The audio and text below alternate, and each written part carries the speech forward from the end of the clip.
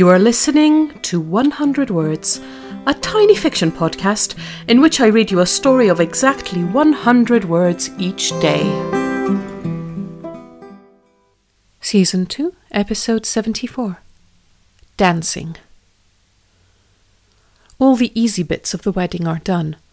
They've sat through the ceremony, eaten the 3-course meal, applauded politely at the speeches. The time Isaac has been dreading is here. Time for dancing. He can stay at the table, politely but firmly refusing every time someone tries to drag him to the dance floor, which will make him seem arrogant and childish. Or he can succumb to the pressure and spend the next 2 hours in a cold sweat, trying to arrange his limbs into a configuration that doesn't seem too pathetic. He wishes the ground would swallow him.